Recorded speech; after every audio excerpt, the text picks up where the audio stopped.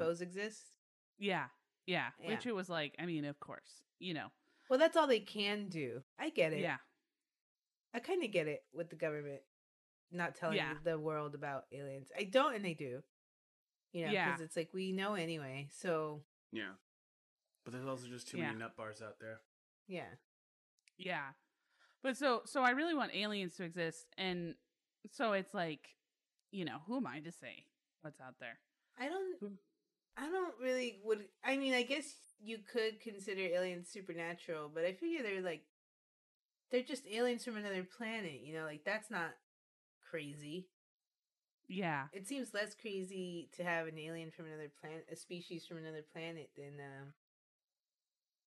a Aliens ghost. Among Us. No, a ghost. Oh yeah. I don't know. Yeah, I just feel like I don't know. I feel like in my opinion, if a ghost is real, I mean, it just seems so.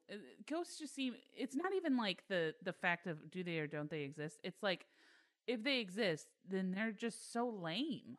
Like if a ghost is real, okay, like let's just say ghosts are real, then ghosts are just like, making floors creak. Like that's their thing. Well, opening and shutting cupboards. Like, it's like, oh, okay. Like I would be so pissed off if I got turned into a ghost and I was like, great, my only ability is to like kind of make it cold in one room of the house, like awesome. Keep in mind, those are probably just tropes, where it's like that's all that's they're like stereotypes for ghosts. Yeah, but then like there's things that yeah, there's things that are true, like the cold thing, and then like when the ghosts are orbs. When the ghosts are orbs, I'm like, that's a shame. Yeah. They're like, oh, there's an orb in the picture, and I'm like, cool. I mean, it's pretty. I guess it's because ma'am. It is ma'am. She is pretty. I guess it's because ghosts are normally like portrayed more like an imprint of a person, like a car, like a yeah, like when you sit in a seat and then you leave your butt print on it. That's like what a ghost is, like spiritually. Right, yeah. It's just like a PC, so all it can do is like throw dishes. Right. Or make your car smell like farts.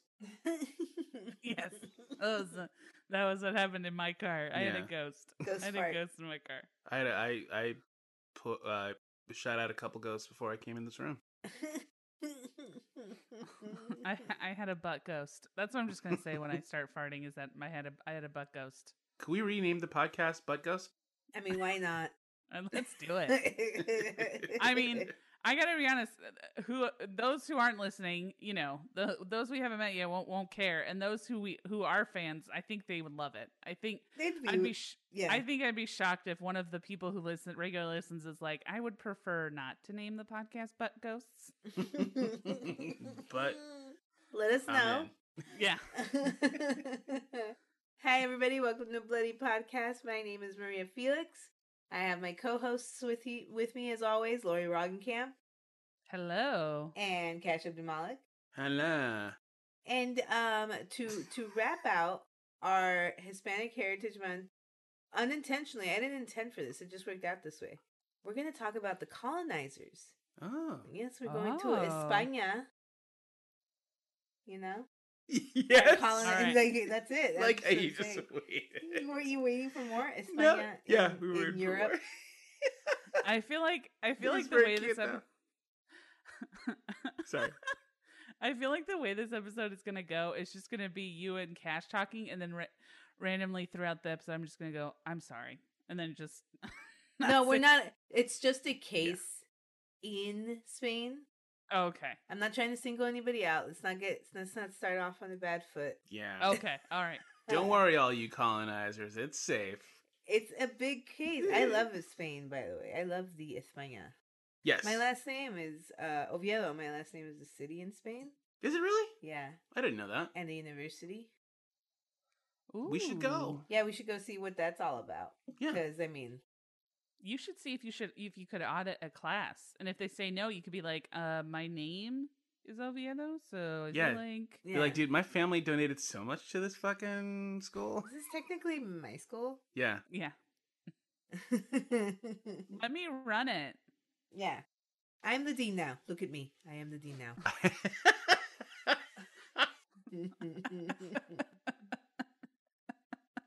What's this? What, 8 years later and still laughing? Love it.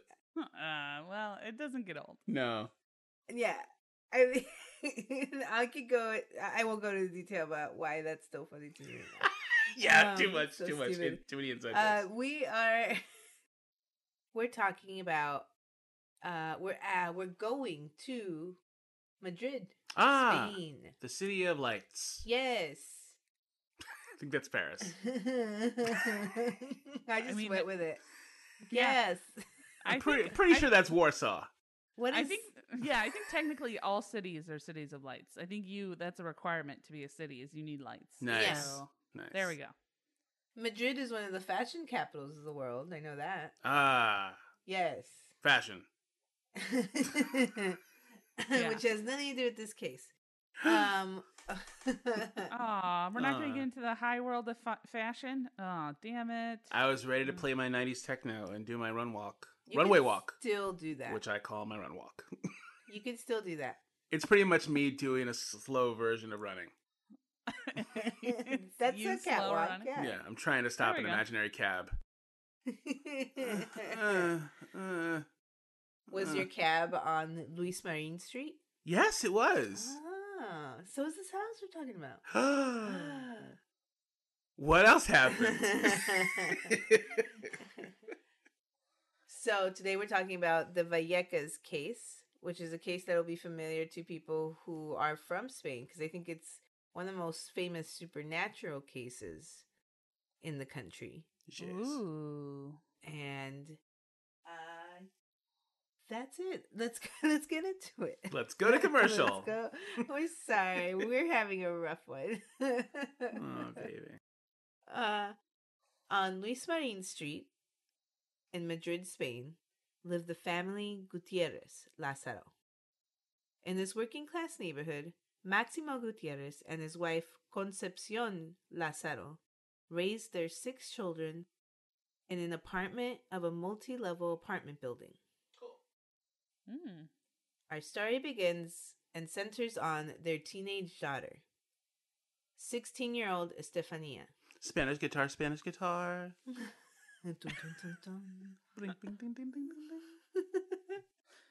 That's a great. I love any impression that's just you repeating what it is. That's pretty much me. Yeah. In any setting. Like for sketch, so many times I'm just like, lawyer.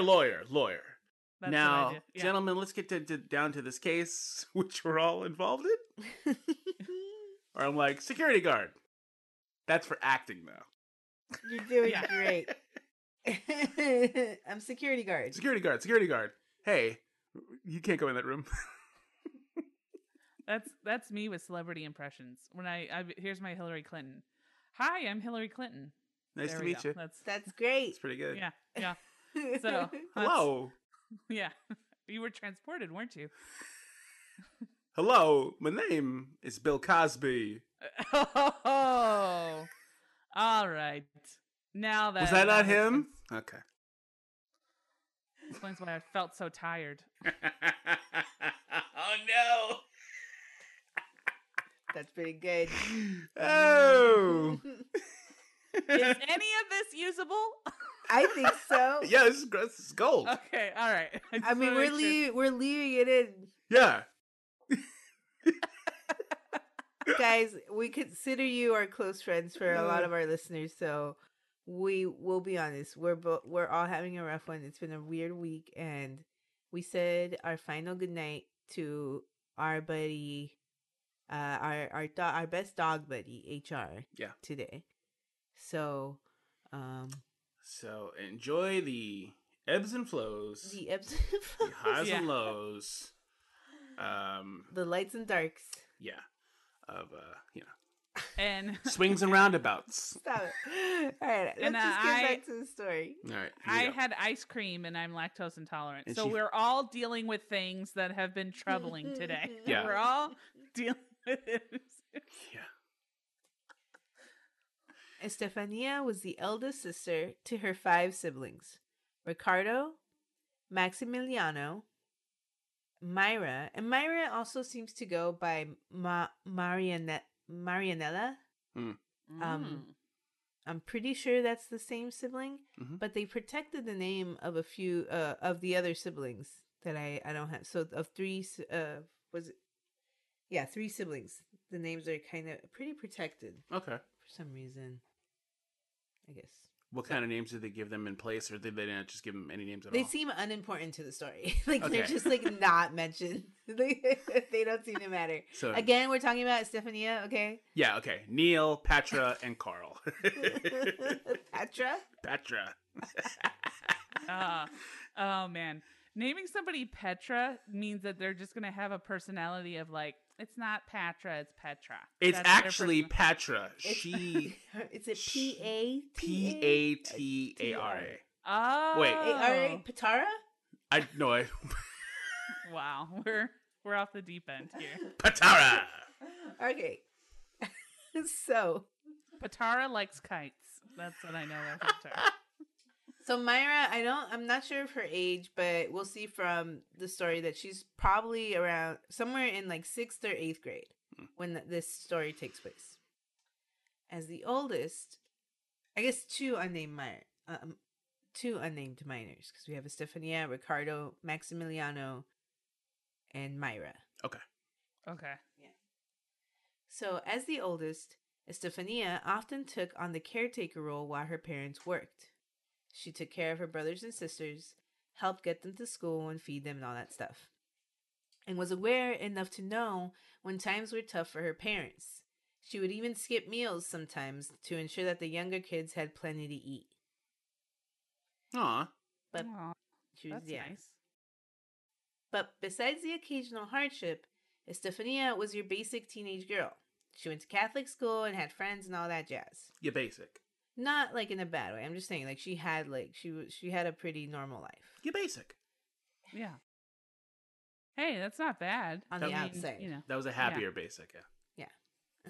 Ooh. You On the basic. outside, you said on the outside. Whenever somebody says on the outside, I'm always like, that's never a good thing.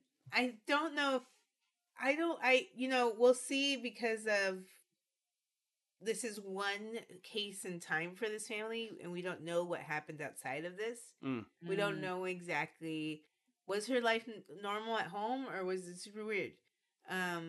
So anyway, in the spring of 1990, in late July, Estefania's life completely changed after she brought her newest toy to school, a Ouija board. Oh, okay. Yeah, so we all know what a Ouija board is. We're all Yes. adults. I've never played with one. I never brought one to school. Seems foolish to me. I mean, that seems like a teenage girl thing to do for I sure. guess To bring so. one to school, yeah. I mean, when I was a teenager, I was still bringing stuff to school in my bag. And I mean, that's fair. Like 12, 13, 14. Yeah, that's fair. I was an idiot. I mean, because it's not really like a toy. It's a Ouija board. It's like, and she goes to Catholic school, so it's like pretty badass. I think for like a 15-year-old girl to do that. Still, I Sure. don't know. I think it is. Yeah, I think so. We all love her. We love what she's doing. She's the best. She seems cool. Yeah. I would want to be friends with her. Yeah. Estefania had come to understand that this day, a day after a solar eclipse had been visible in the city of Madrid, held a thinner veil to the other side than any other given day before it. I can only assume that she had read this somewhere or like heard it from an old local. I've never heard it in popular lore.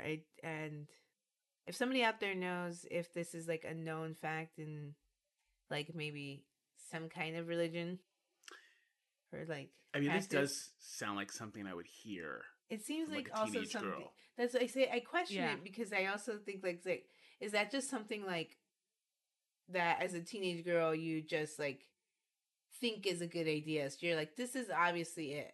Yeah. Yeah. Or exactly like you said, she heard it from somebody older, and she's like, guys, when after this, and everybody's like, oh yeah, you're popular. I guess that's right. I mean, I gotta be honest. I wasn't agreeing with you, but then I realized that my best friend in high school sounded exactly like that. So, Bree, is that you? That's me, bro. She works. So on this day, in late March, the girls waited in the library of 1990. By the way, did I say? Yes, I did. Yeah.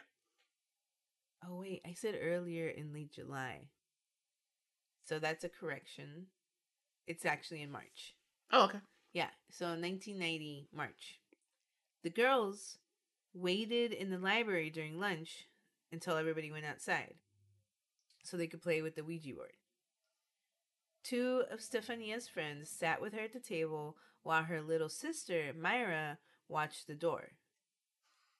They didn't have the planchette that normally comes with the Ouija, so they used a glass instead.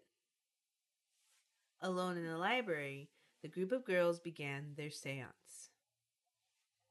In the middle of it, one of the nuns burst into the room, and upon seeing what they were doing, the teacher grabbed the Ouija board and threw it on the ground and smashed the glass with it.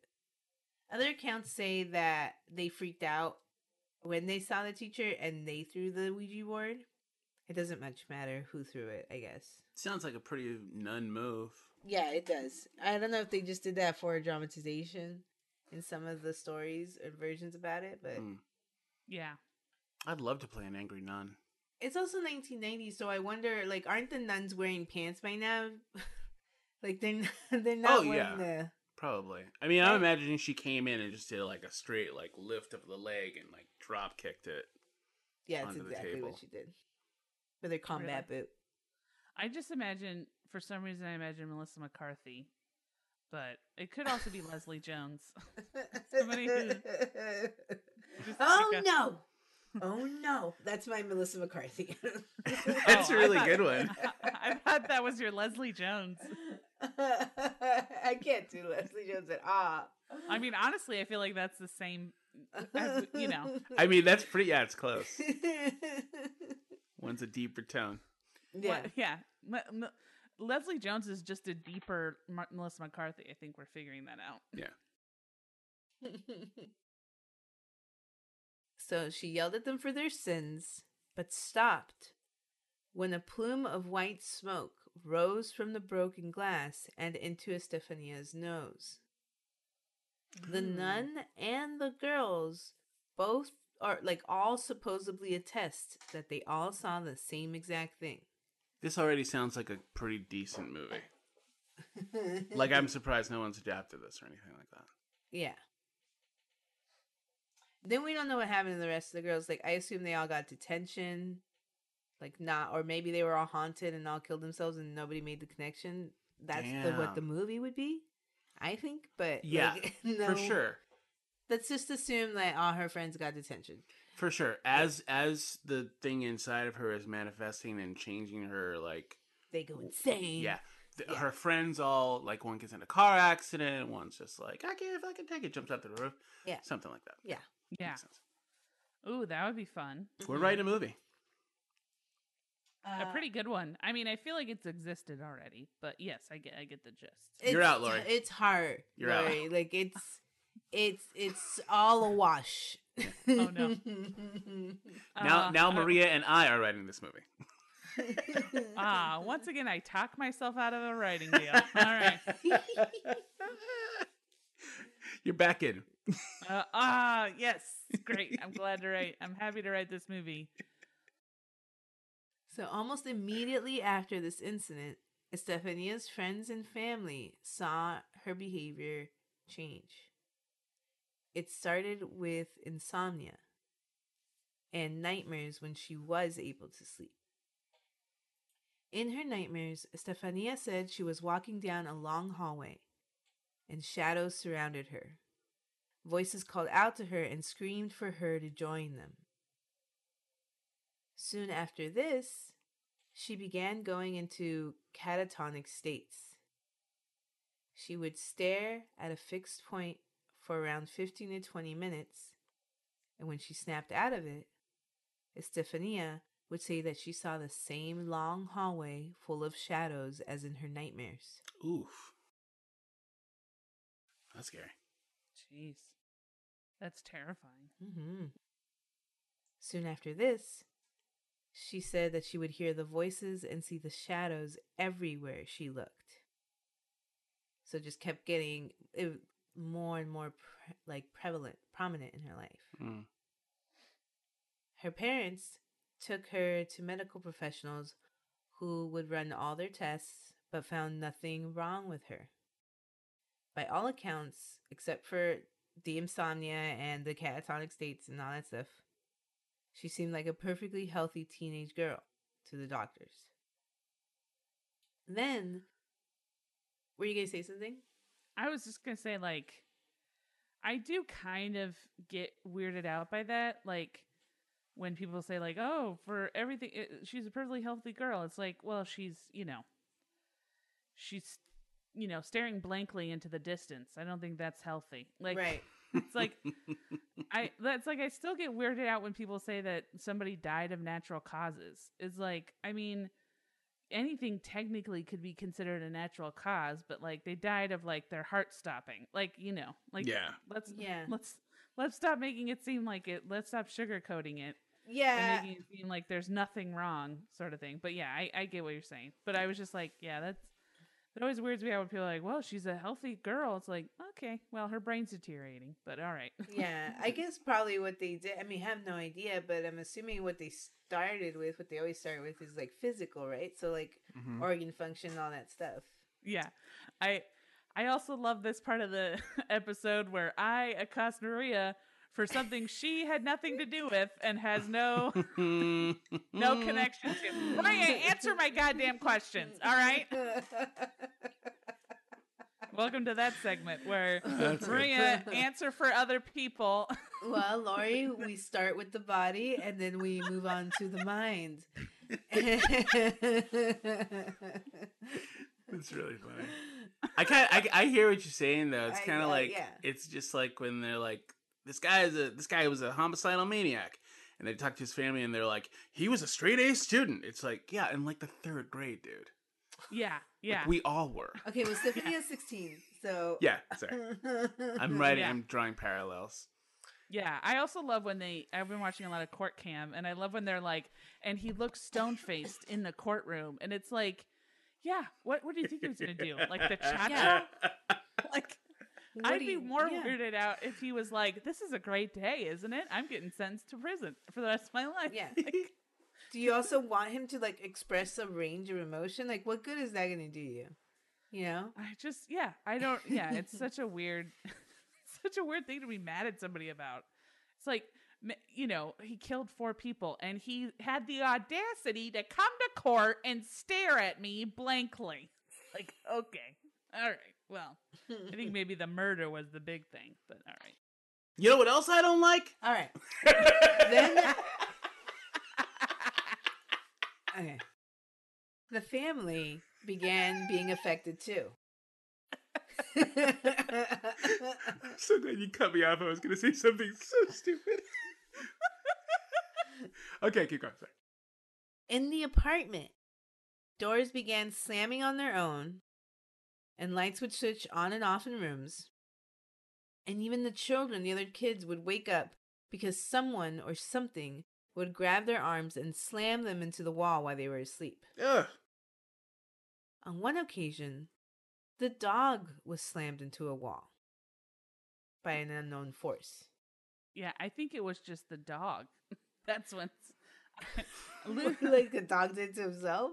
Yeah, my aunt has a dog, and that dog will like get a running start in the hallway and then just slam itself into the body first into the wall, and I'm like, what are you doing? I've seen dogs that do that. What's the goal that you're trying? Are you trying to escape to the other side? Maybe they see something we don't. I love it. That's great. And they say, the family says that on another occasion, one of the sisters, probably Myra, I think, was shoved by an unknown force while her dad watched. Get the fuck out of here. It makes you feel like it's the dad, but it's. I don't want to say that. Yeah. He's like, like he shoves her out of the way because he's like frustrated with something. He's like, I did, honey, I did. It was the ghost. That is so funny. El cucuy. He's like, why'd you push me? I didn't push you. Oh my god. Ghost. One time my dad got so mad he kicked the wall and put a hole in the wall. And he kept trying to pretend like he didn't do it. He was like, I didn't kick the wall. It's like, we heard you. We literally heard you go, I'm so fucking pissed I'm going to kick this wall. He was the world's worst criminal. That's great. He announced it before it happened. Oh, man. Yeah. He should have said it was a ghost. And they also started seeing shit. Like Myra says that she's convinced that she woke up to see Estefania, who she shared the room with. She woke up to see Estefania floating above her bed while she was sleeping. Ooh. Freaky. Mm-hmm. And then the seizures began for Estefania. I don't know if it's Estefania. I think it's Estefania makes more sense. Estefania sounds great. Oh, man, I've been butchering it for like half the story. I don't think it's butchering it. You were so close. Estefania. Estefania. Estefania. Estefania. De balcony. De balcony. I think they go by Steven now anyway, so. Stephen. Stop it. Stefan. Estefania would foam at the mouth during her seizures, a common symptom of when you have seizures. And her body would twitch violently, another common symptom of seizures. And her sister said that her head thrashed to left and right. Now, these are all common to when you have a seizure, but in the context of when you hear this story a lot, you'll like try to hear them compare this to being possessed, like the normal tropes of being possessed. Yeah. So I think it's very misleading. Mm-hmm. You know, because they're like, well, she had seizures and this happened with the seizures. Like, no, that's what happens when you have a seizure. That sounds like, it sounds like that something happened and then everybody started contributing to it and making it bigger than it actually was. It's exactly what I think happens in this case. Yeah, okay. Yeah. So when she would return to consciousness, she would again talk about the voices and say that she heard the people screaming, calling out her name, and seeing the hallway full of spirits. So this was her repetitive hallucination that she was having. Or vision. Sure. Depending on which side you're going to take. She saw more doctors and more tests were run, and they put her on an anti-convulsion medication that she was to take multiple times per day and or whenever the seizures started. So this one of the main drugs had one of the main drug side effects included hallucinations. So when Estefania said she began seeing monks in black clothing ascending stairs, and the bodies of the people that she could just see the shadows of these people, and now she's saying she could see the bodies of these people that were calling to her from before. I think it could be that her medication was to blame because it could have amplified whatever she was seeing before. Mm-hmm. Yeah. But either way, that doesn't make the visions any less real for her. It sounds a little schizophrenic. Yeah. From what I know about that. Well, what's also crazy too is like, I just know, like, I know very little about it, so I'm going to talk a lot about it. But it's like when you start giving people like symptoms or a lot of people will sort of adopt those symptoms. So if you start telling people that they're, possessed by the devil, they'll start adopting, like their brain will start mimicking like symptoms that they think a person who's upset, possessed by the devil. Yeah. So it's like the brain is so like the brain to me is so is a lot more interesting than anything in the outside world, because the brain can mimic, like, it'll just start mimicking things that have no bearing on reality. So Yeah. that's what I find. So it could be that she was just like, she kept hearing it, so she just thought, oh, well, this is what's happening to me. This is how I have to act, sort of thing. Right. For the family, the bathroom had become the epicenter of paranormal activity throughout the year. They also seem to use the bathroom for a few different things. Like, they also seem to use it as an ironing room for clothes. So I would assume it was like just one of the epicenters of energy, period. It also sounds like they had one bathroom for 8 people, which fucking sucks. Yeah. In my parents' apartment, we had one bathroom for 4 adults. That place was Times Square. It was in Times Square? Yes. Oh. No. I get it. Yeah. I'm so sorry. It looked a lot like it. There were a lot of billboards and a guy dressed up as Elmo who used to call me a fuck. Tourists came in? Yeah. A lot of toots. Yeah. Toots. Get it? So, one of the nights where Stefania was, just one of these many nights where she was just suffering a lot. There's supposedly, the story goes that she had been setting up to iron in the bathroom when she says that a shadowy figure of a man appeared and the iron turned itself on. She screamed, causing her mom, Concepcion, to run to her aid. And as soon as her mother entered the bathroom, the door slammed shut behind her. The woman screamed for help and tried to pry open the door, and then on the other side of it, Maximo also was trying to pry open the door, but nobody could get the door open.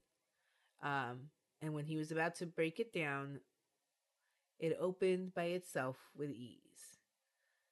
That was I think that was one of the more menacing things that happened to Estefania. That is creepy. Mm-hmm. I will say. That is really creepy. Mm-hmm. So, yeah. So this went on for a year, and Stefania just suffered through all these terrible symptoms and these changes in medication and her visions and the anxiety that was building up in the family because of everything that was happening with her. And then on July 14th, 1991, a little bit less than a year after the whole incident with the Ouija board happened, Estefania told her mother that she knew she was going to die that night. In what was probably a rare and peaceful moment, Estefania was hanging out with her mom. And she looked up and told her mother, "I will die soon." And her mother told her that she made a joke, like, "That's ridiculous, like, I have to die before you," etc., etc. And she replied saying, "No, that's not true, because I won't make it past tonight." Ooh. That same night. That's not good. No, it's not a great sign. That same night, Stefania had a particularly violent moment because she had been reported to have been attacking her siblings once in a while. Like, she would growl at them and launch at them, try to fight them. Wow. Yeah. But tonight she had a particularly violent moment where she launched at her little sister, Myra. And Myra managed to sidestep it, basically. Which is case sad. But then that caused Stefania to fall, hit her head, and she started having another seizure and foaming at the mouth before she passed out. Oh, no. When she woke up, she didn't remember a thing. She didn't feel a thing. And there's a couple of reports that say that after that, she went out with her boyfriend, Pablo. And I'm like, I don't think her parents would have been like, "Yeah, go ahead, go out with your boyfriend after having a seizure." Yeah, that's and dumb. saying you're gonna die tonight. That's more added stuff in from other people. It's craziness. Yeah. That is. Yeah, that's weird. You know that video of the group of people that are just like, "Oh, I saw a leprechaun up in the tree." yeah, he was coming around and hanging out, and it's like it's in like Compton or something like that. That's everybody who reported on the story. Oh man, she went down to the fucking roller disco with a boyfriend. They said they were gonna get some cheese fries, but chili cheese fries was all that was available. You're like, what are you talking about? You fucking liars. Yeah. Well, I think it was more likely what they say is like she had the seizure, and then her parents gave her the anti-convulsion medication, and a little while later she opted to go to bed. But a couple hours later, after everybody else went to bed, Myra, who I mentioned earlier, shared the room with Estefania, woke up and switched the light on to find her sister in the middle of another epileptic attack. Mm-hmm. She screamed for the family, who all woke up and came running into the room. And Ricardo says that Estefania was kind of grabbing at her head, and like as if she was just trying to shake something out. Yeah. And then her parents rushed her to the hospital. The doctors tried to save her, and they stopped the convulsions with more medication. But in the late hours of July 14th, 1991, Estefania died while sleeping in her hospital room. Upon inspecting her body, the doctors determined her death as mysterious lung asphyxiation. Wow. And said it was sudden and suspicious circumstances. Weird. Mm-hmm. That's also like, again though, like you would think the doctor would be like, embolism or something. It's like, why are you being all? He doesn't know. He's like, well, she asphyxiated. Like it would have been something like oxygen was cut off, but he's like, I don't get how. Yeah. Yeah.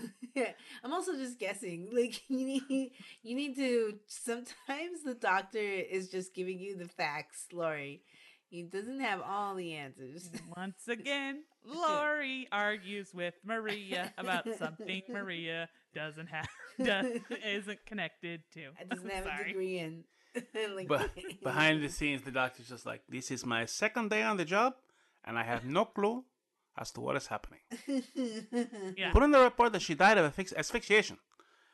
And also follow it up with 3 question marks. Okay, I mean, whatever. I don't get paid to argue. Cool. Then they go to the cafeteria. Let's not forget, Estefania died. So the family mourned the death of their eldest daughter, and they thought that the nightmare was over. That whatever had haunted Estefania was gone with her. But that didn't turn out to be the case. A couple of months of peace went by, and then things started up again. There were objects that were moving around on their own again. And on at least one occasion, a glass flew out of a cabinet and almost slammed into one of the brothers' head, missing him by an inch. Even worse, the kids said the mom said that she could hear a woman screaming from Estefania's room and a man's menacing laughter around the apartment. And the kids were beginning to see the same shadows on the walls in the hallway that Estefania said followed her everywhere. Myra, the little sister, started talking to an imaginary friend at this time too. Not a good time. But these are also all signs of stress too. Yeah. Enough manic. I don't know the technical term for it, and my brain is too dead to have looked it up before I did this. But when hysteria spreads from one family member to another, like that's a thing. Oh wow. Yeah. It doesn't even need to be a family member. It's just like hysteria will spread in like a small group of people. Manic transference. Is that what it's called? It sounds like it could be. Again, I am not a doctor. I mean, I've been a doctor for 2 days. Mass. Let's tell them it's manic transference. Mass psychogenic illness. That's good too. Is that what it is? Yeah, that's what I just Googled it. I think, think it seems like, or mass hysteria by proxy, basically. There you go. Boom. Mass hysteria by proxy. That's good too. Whatever you want. I'm going to be in the cafeteria. The eggs are good. I'm getting a tuna melt. Oh. Con huevos? See. And then a ghost comes out of my butt. After I eat the tuna melt. By the way, I love your podcast. But, what was it? Butt ghost? Butt ghost. Fantasmas de culo. Fantasmas de culo. Fantasmas del culo. Let us know, guys, That's what it is. who make butt ghost t-shirts. I mean, I gotta be honest. I mean, butt ghost is fine, but Fantasmas de culo is Fantasmas that's a de great culo name. is wonderful. It's great. That's a really great name. I mean, I feel like that's what we need to blow up.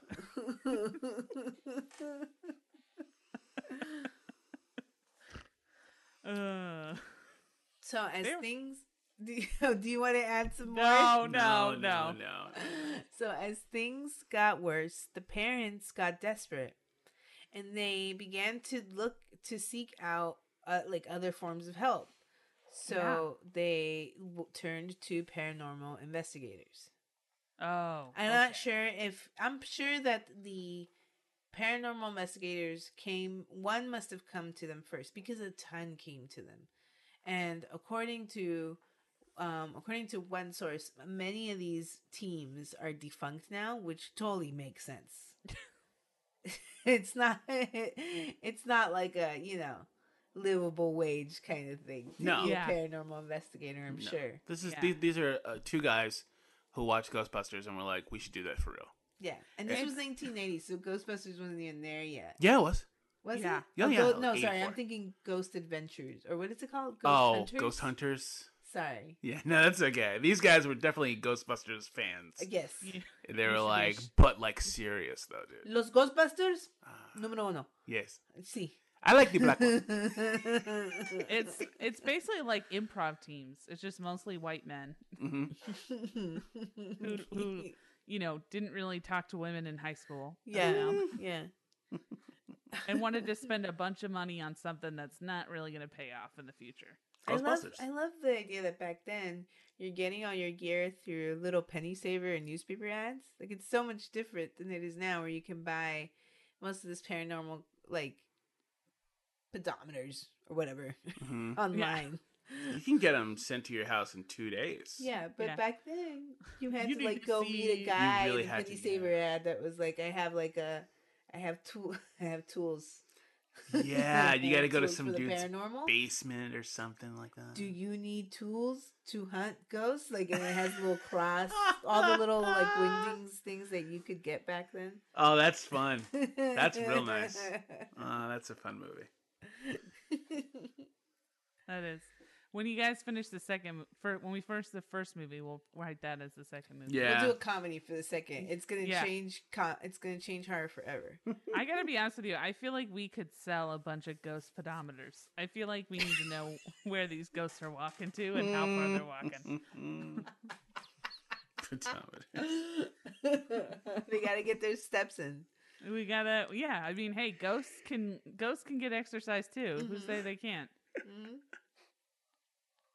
So, of course, the investigators all confirmed signs of the paranormal, and there was one investigator who was specifically a ghost hunter. That's what he calls himself, named Tristan Bracker. And from what I can understand about Tristan Bracker, it's not his real name. He chose that name. Tristan Bracker. And it's one word. It's not One Stop word. it. All right. I know how he chose that name. Ouija board. Tristan Bracker. I'm imagining he's just a Spain version of dog. Yeah, he's pretty incredible. You can look up his picture. There he is for us. Oh yeah. Well, he's a fellow. God damn, I don't even know how to describe him. He looks like a Stephen King character. Yeah, he does. I'm trying to send it to you, Laurie. He looks like a bad guy in The Kingsman. How do you spell it? Tristan, and then Tristan and then Parker. Braker. I just sent you a picture of him. Tristan with an A. Oh, okay. Yeah. Oh, wow. Okay. That's not.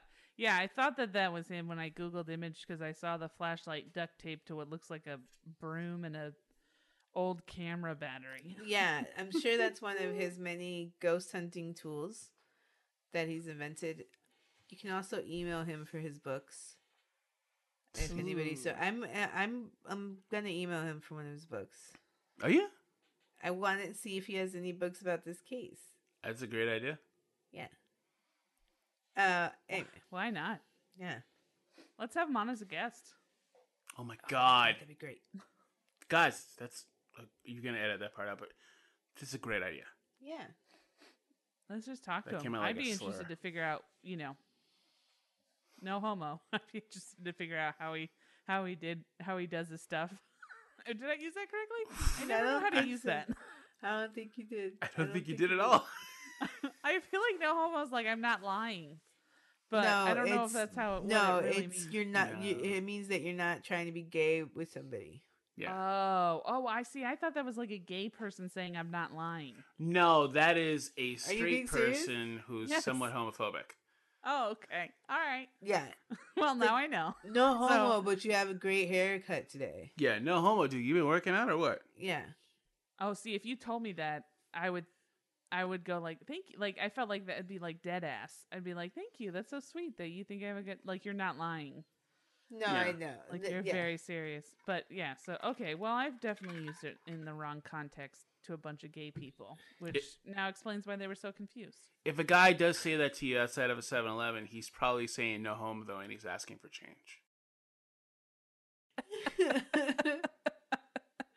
I don't get it, but I just love the confidence that Cash has, where he raised the his look- hand. and the No look. home though for No a home, homeless though. man. No homo though. Oh my God. There it is. There it is. Thank you. I needed that. I'm almost about to cry. Thank you. All right, all right. It's such a weird episode. Let's keep going. Aw. Yeah, Maria, let's Aw. keep it moving. Okay. So Tristan Bracker kept coming back. He came back the most. And he also tried to identify and drive out the evil entity. I think there's footage of him online doing this. We were watching it right before we started. I'm not sure if it's footage of him doing it for this particular family or if it was for another case though. But it's pretty intense. He like grabs the woman, shakes her face. Oh, boy. yeah, I saw. Yeah, that was him. Yeah. Wow. I mean, it's nothing a Christian preacher isn't doing Hmm. to drive out the spirits. Even though all the paranormal investigators came and went from the house and recognized that there was something there, nothing really seemed to work to drive out whatever it was. Then, on November 1st, 1992, Concepcion and Myra said they were home when a picture of Estefania that was at an altar dedicated to her, on a mantle, fell to the ground and spontaneously caught fire. And then when they put it out, only the portion of the photo that had Estefania's face burned. And then there's a picture that we'll put up of it. So it's not really true. Like, you look at the picture and it burned where in the normal pattern. It didn't just burn in the center of just her face. Oh, gotcha. So, yeah, it's like, yeah, her face is burned, but like, so is the edge of the picture. Right. Yeah. And if something catches on fire, a portion of it's gonna burn. I mean, it's not like it's Yeah. it's just it'd be weirder if the picture was just fully intact. Yeah, that'd be the scary part, actually. Yeah. Yeah. There you go. That's why you're on the writing team. Yes. It's ideas like that, Lori. Well, that's the one I got. So you're welcome. Later that month, on November 19th, during what was considered the most chaotic night for the family, the banging in the house wouldn't stop. So they would just constantly hear banging on the walls and what sounded like things dropping and people slamming in the walls all over the house. And everything was flying around like crazy. So if this was a poltergeist, this is like, I don't know, they're throwing a tantrum. Mm. And the family had had enough. So Concepcion, who was out of ideas, called the police. She called them at 2 a.m. And on the recording, she tells the operator that they, quote unquote, they won't let them leave the house and that the family is under attack. The operator, who doesn't really believe her but doesn't want to leave her alone, patches her over to the police, who verify the story with her husband. Mm-hmm. They're like, all right, so put your husband on the phone, and her husband tells them the same thing. We're under attack. It seems like some kind of paranormal phenomena. We can't take it anymore. We can't leave the house. We don't know what to do. So then the police, he's like, all right, so who else is in the house who's not a minor? And then they put the eldest son on, who's like 17 at this point. And he says the exact same thing. So finally they call it 2. And then the police don't arrive till 3:30. Wow. Jeez. I mean, I know it sounds, their story sounds crazy, but that's a long time. If this were the horror movie Poltergeist, like, the family would be dead. Sure. Yeah, of course. You had like 4 minutes at the end of that movie before the house got swallowed. You know? Ridiculous. Insane.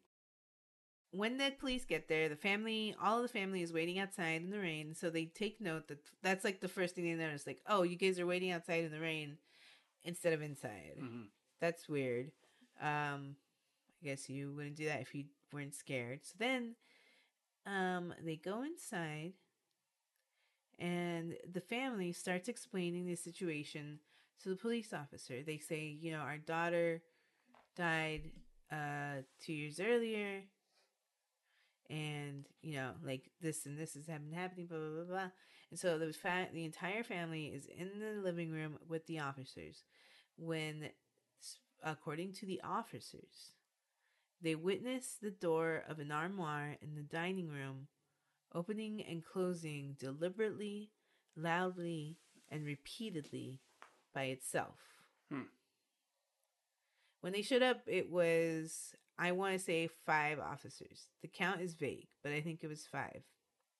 So this was enough.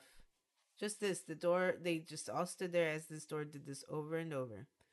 So this was enough for 2 of the officers to say that they would rather wait outside, and they left. They're just like, we're good. We're not this. Which I love. Like, every single time we watch a horror movie and, like, something happens, or there's, like, a cop, or, like, somebody has the chance to leave, I always look at Maria and I'm just like, what if they just left? Yeah. We just get to see this one person be like, nah. I would love that. And I love it. I love it so much. And I love the fact that there's 2 cops that were just like, well, I'm done, right? And the other guy's like, no, esto no es for me. No es for me. I think it would be like one of the best comedy gags in a horror movie if, like, Cash, you were in a horror film and you were just like, nope. And then from then on, we just show the juxtaposition of, it's a split screen of you going home, getting your car, and just living your life, and everybody else being murdered. There was a sketch I wrote that was just exactly that. And then at the end, they don't die, and then they come to my house, and I'm like, "Did you kill the guy?" And they're like, "No," and I'm like, "What the fuck?" And then he's like right behind me. Ah, damn it! So after this happens, then Concepcion explains that the phenomena gets more prevalent when the lights are off.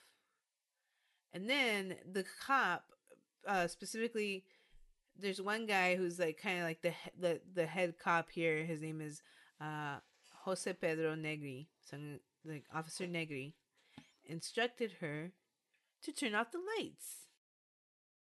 Why would you tell her to turn off the lights? Anyway, he's like, I'm a top cop.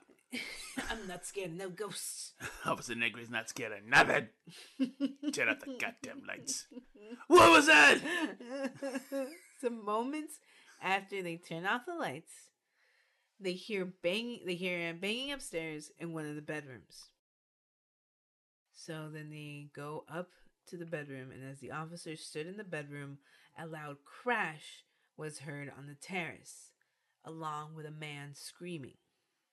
So then the officers move on to investigate there, but found nothing and no one on the balcony. Keystone Cops. This is dumb.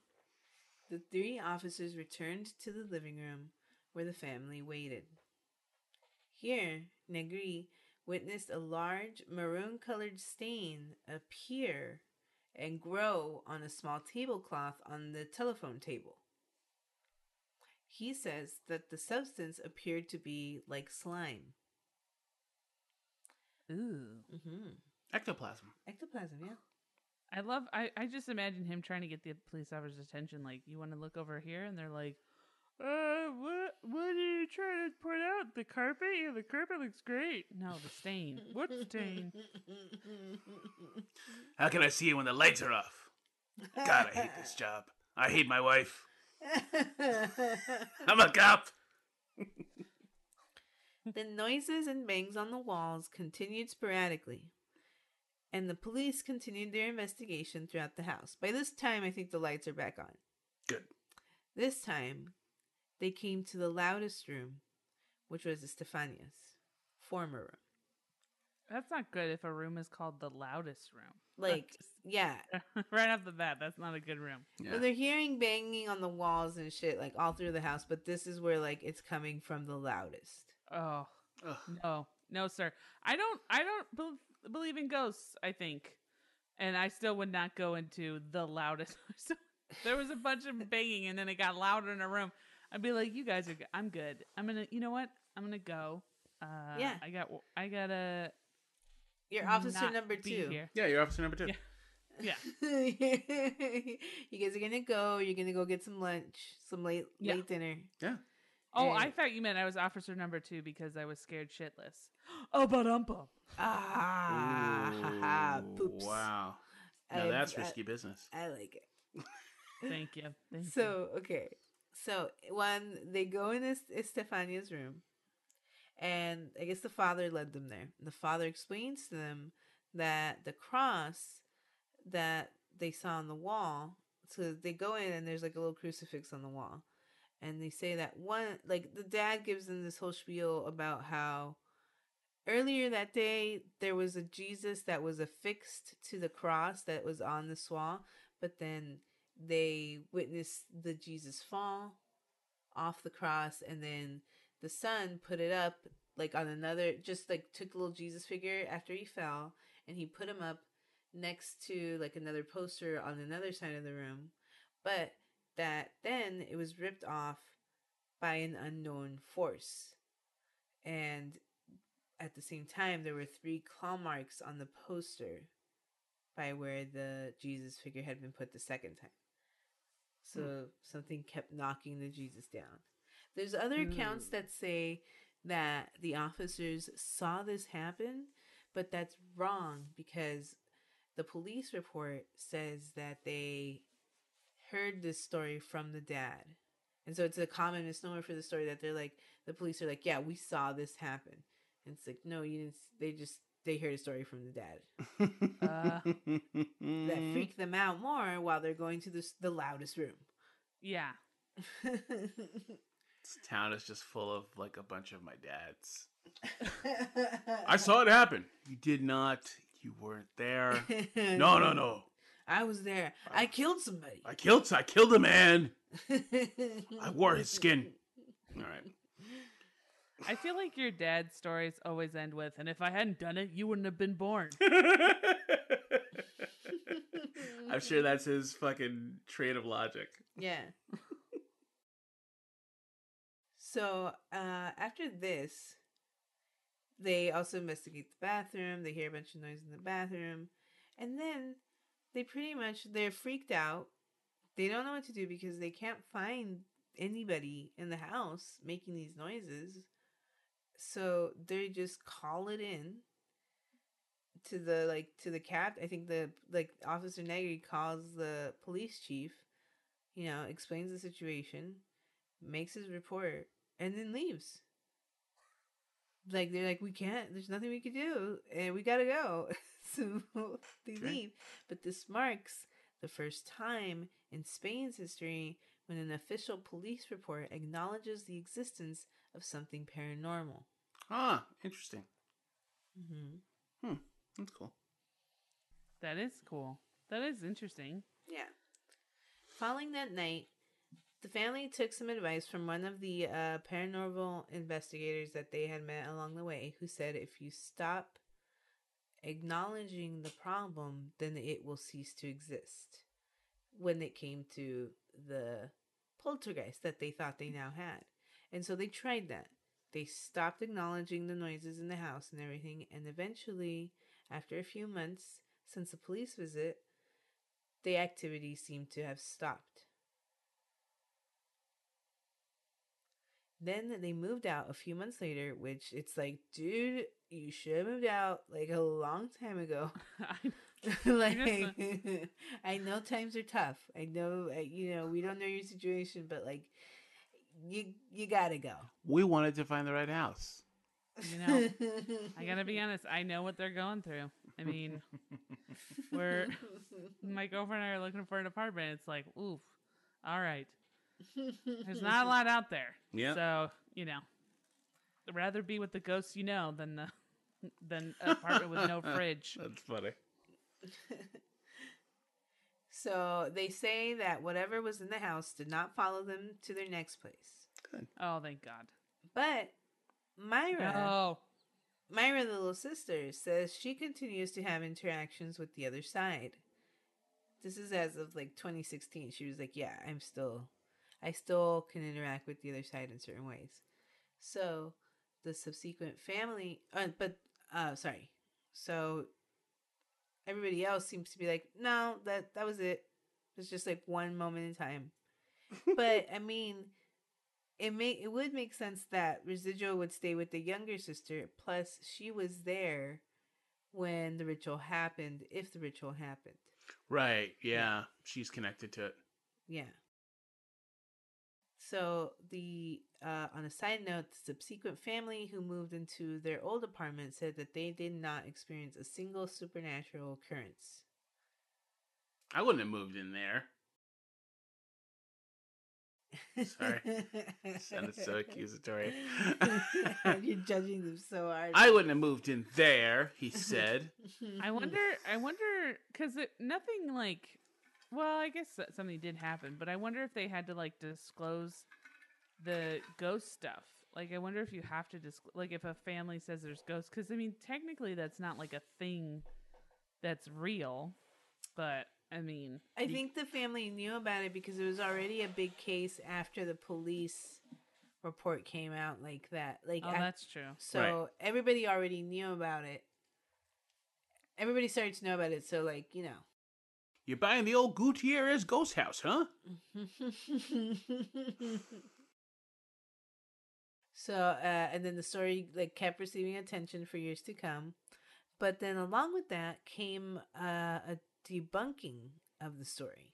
Ooh. And it turns out that Concepcion, the mother, may be to blame for this hoax if indeed it was all a hoax. Fantastic. In an interview in 2016, the two eldest brothers took back everything that they had been affirming up until that point about the haunting. They said that none of it was true, and it was all created by their mom.